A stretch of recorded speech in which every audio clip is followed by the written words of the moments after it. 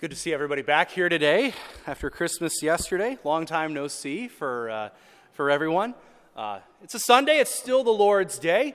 And it's also a very important feast day for us to celebrate as well. You know, we embarked yesterday, obviously, on the season of Christmas where we celebrate and commemorate many elements of Jesus' early life. And today, very importantly, part of celebrating Christmas entails celebrating how Jesus entered into the world. And that is, of course, through the family. We celebrate the feast of the Holy Family of Jesus, Mary, and Joseph today, where the church gives thanks for the gift that the Holy Family is, but also talks about how important family life is. We know, brothers and sisters, that the family is the first unit of society. It's the very building block, the essential element, if you will, of society itself. And society exists for the sake of the family, not the other way around. That is how crucial and that is how essential family life is for the health and well-being of society as a whole. You know, it might seem weird, a priest who's not married talking about the joys of family life, but don't forget that I came from a family too. We all come from families. Every one of us is part of a family. That is how God wanted us to live on this earth, within the family. And it can be true, yes, that family life can be difficult for some.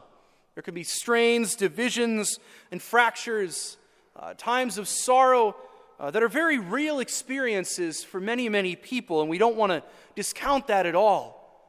But we must be reminded, I think, in this feast, brothers and sisters, of the ideal, of what we are striving for in family life, and more importantly, what family life should be ordered towards. Every family should see in the Holy Family of Jesus, Mary, and Joseph the exemplar, the goal, the paradigm of how to live out the vocation of marriage and of family life as well. Now, living out this ideal, brothers and sisters, is made all the more difficult with how society operates today. Society exalts self-sufficiency, self-determination, where our identity is self-created. It is a society that venerates the self and disdains the communal and even the familial.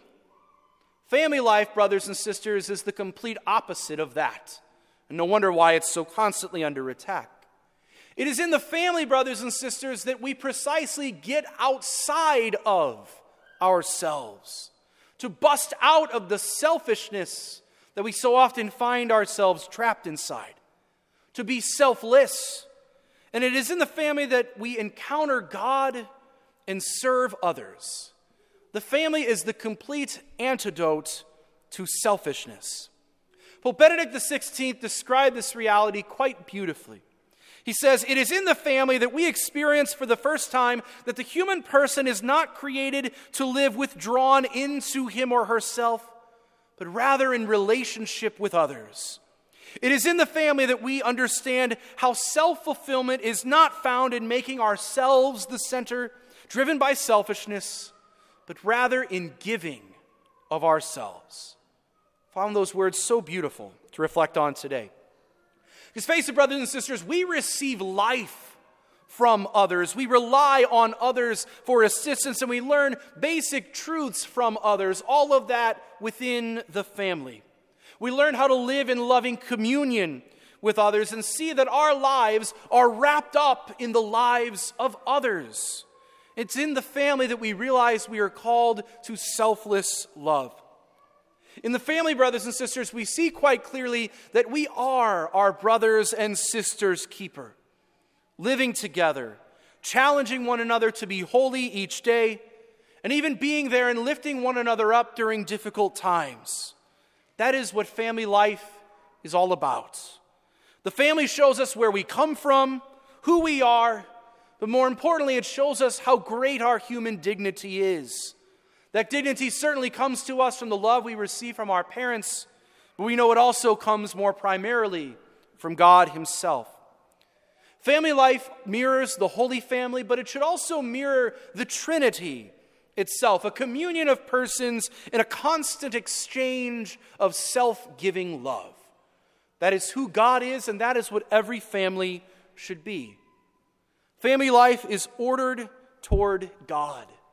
Again, that's not just what it's supposed to look like in a big picture sense, but also in everyday life too. Within the family, brothers and sisters, we should encounter God. That is the point of family life itself. The purpose of raising children and living together in community, to help one another encounter God. That is the greatest gift that a parent could ever give their child. The grace to be able to encounter God, both for themselves and in one another. And this is something that Mary and Joseph taught Jesus from a very young age. How to pray, how to worship. We hear in the gospel that every year Mary and Joseph went to the temple. Observant Jews would do this 3 times a year. Mary and Joseph taught Jesus how to encounter God. So Jesus spending time in his Father's house and kind of slipping away to be there would not have just sprung out of nowhere. It had to have come from somewhere. Those virtues, that love of God the Father, had to have come from within his own home. It was something that must have been instilled with him and imprinted upon him from a very young age, something fostered within his home. So maybe, brothers and sisters, we can ask ourselves today, how can I help my family encounter God? It's really the point of today's feast. How often can we as families encounter God more often? How often, maybe even outside of meals, does my family pray together? How often do we go to confession maybe as a family? Even adoration too once in a while, even for just a couple minutes. How often does my family participate in those corporal works of mercy, feeding the hungry, giving drink to the thirsty, and even visiting those who are sick?